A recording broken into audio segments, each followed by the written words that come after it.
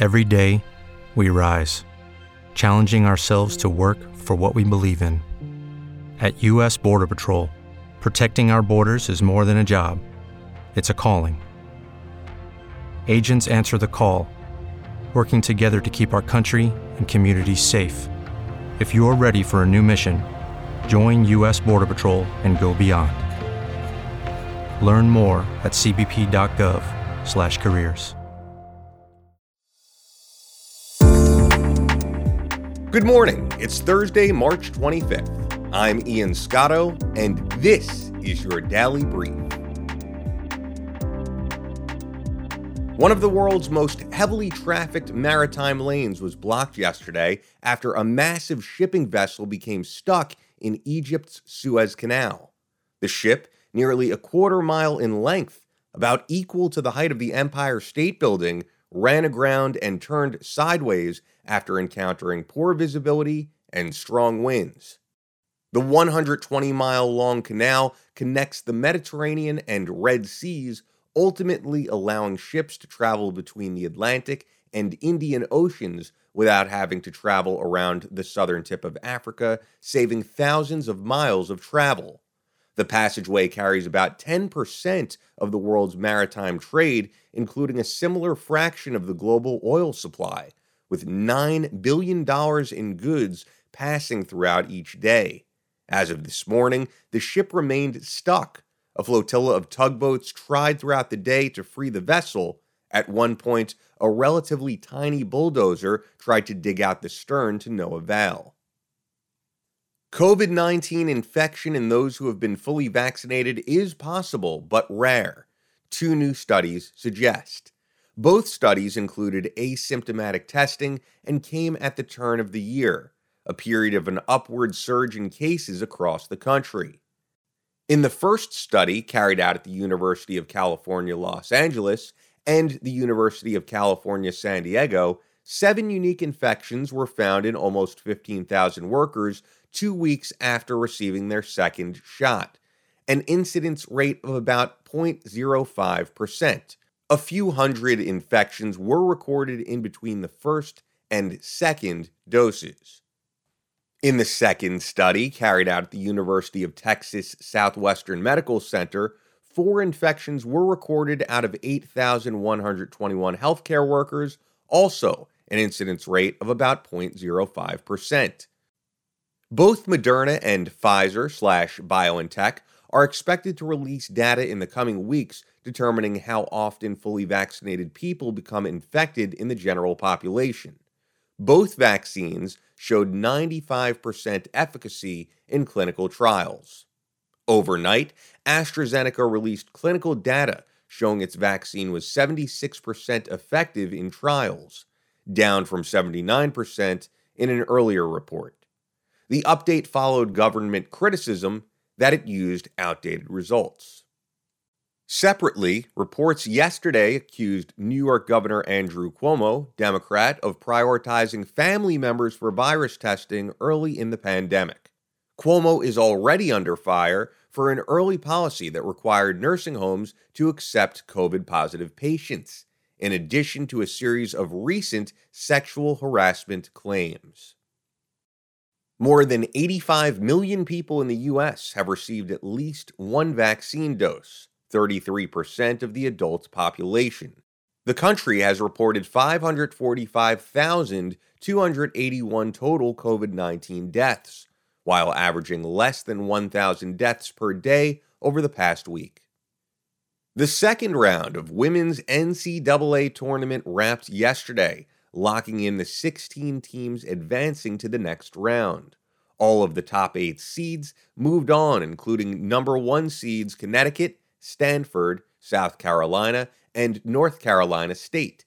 Number 2 Texas A&M overcame number 7 Iowa State, 84-82, on a last-second basket at the end of overtime.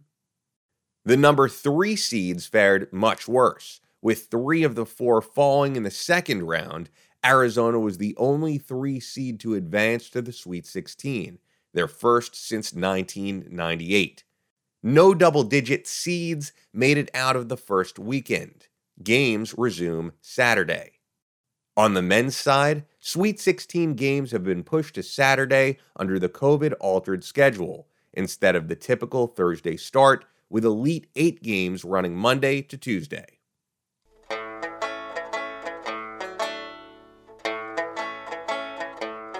Kermit the Frog's Rainbow Connection and This American Life podcast are among 25 audio recordings added to the Library of Congress National Recording Registry.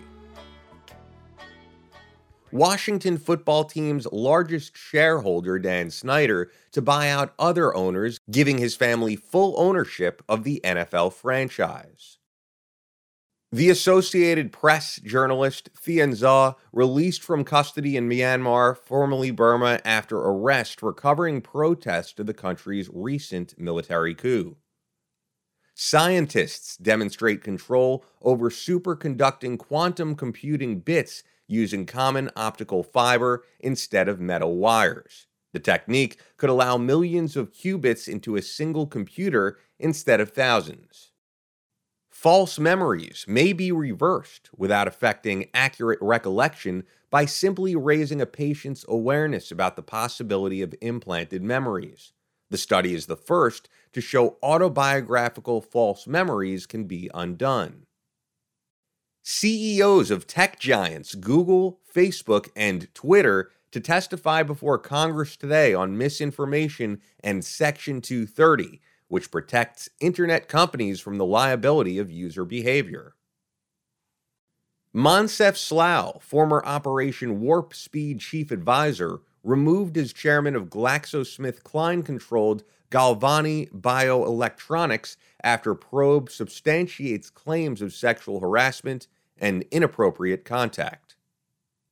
Reports say more than 300 unaccompanied minors are in COVID-19 isolation at the U.S.-Mexico border, out of about 11,500 minors currently being housed by the U.S. Rachel Levine confirmed as Assistant Health Secretary in 52-48 Senate vote.